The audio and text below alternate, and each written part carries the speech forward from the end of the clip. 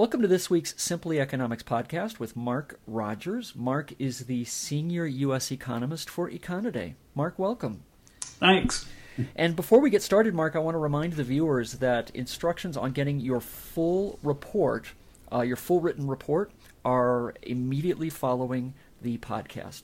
So, Mark, let's look ahead. We've got some key economic news this week, and I'm guessing the Fed's policy statement will be the week's highlight, and that comes on Wednesday, if I'm not mistaken.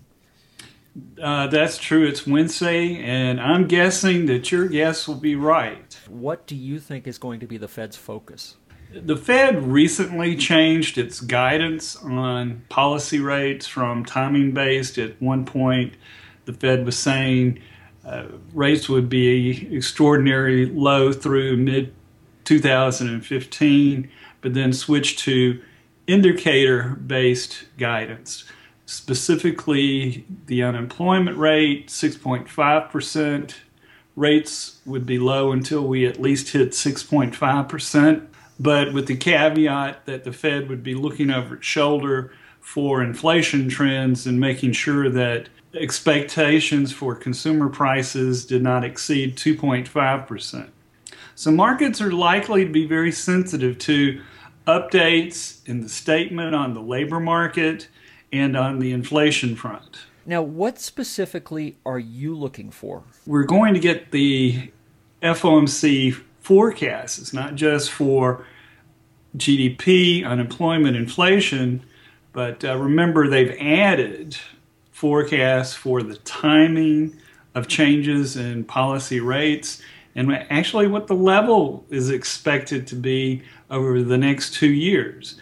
So there's going to be plenty for the markets to absorb. Now, here's something I think you can answer. The last FOMC decision had a dissent with, I believe, Kansas City Fed President Esther George voting against due to worries about boosting future inflation, which I know would concern anybody who's in the market right now. There's debate over the timing of the unwinding of the Fed's balance sheet. If you can just clarify that and tell us if that's a concern, why? My personal opinion is markets overreact to dissent. I mean, that's just part of the process within the Fed. Well, okay, other than the Fed decision, what stands out for this coming week? If you'd asked me Friday, I would have said housing. But since you're asking me middle of Monday, it's going to unfortunately be what's going on in Europe, including Cypress. It's sort of an unexpected issue that cropped up over the weekend. And basically, and it's kind of curious, Cyprus is the third smallest economy in the Eurozone. However, over the weekend, there were more details on a bailout, and Cyprus was told that they've got to finance part of the bailout themselves. Currently, the plan is Cyprus is going to tax deposits of 10,000 euros and lower 6.75%, and for the amount above that, 9.9%. Wow. Yes. The issue is, if you're a depositor in Cyprus, why would you leave your money in the bank if you know it's going to be taxed? And so that's basically the issue. Depositors are wanting to take their money out of the banks, and others are worried that that kind of strategy will spread to other countries. But let's move on. What about the U.S. economy? Outside of the Fed, the focus this week is going to be on housing, which is looking moderately good. For housing starts, that's going to be interesting. Starts were down in the most recent report, but in January, permits were up. So hopefully we'll see some improvement in starts. For home prices, we're getting FHFA, and there was a 0.6% rise in December. And we're seeing some continued improvement, 5.8% year on year for the latest report. The home price report, it's important, and it helps the housing market improve if we see continued moderate rise in prices.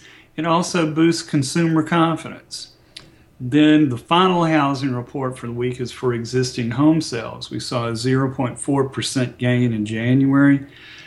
The curiosity, which we've talked about before, but it bears reminding, sales are being held back not just by, and there's still some tight credit issues. But right now, the big issue is that there's limited supply. And as prices gradually improve, we're going to get improved supply, which means we'll have improved sales. So it looks like we've got some key releases for housing, and hopefully the improvement trend continues. Well, look, this is fantastic. I just want to remind everybody watching that you can get Mark's full report, including a complete review of the past week, in addition to what we're talking about, which is looking forward. Just click on the links at the end of the program. Mark, this is wonderful. Thank you very much, and we'll look forward to talking next week and see what's going on.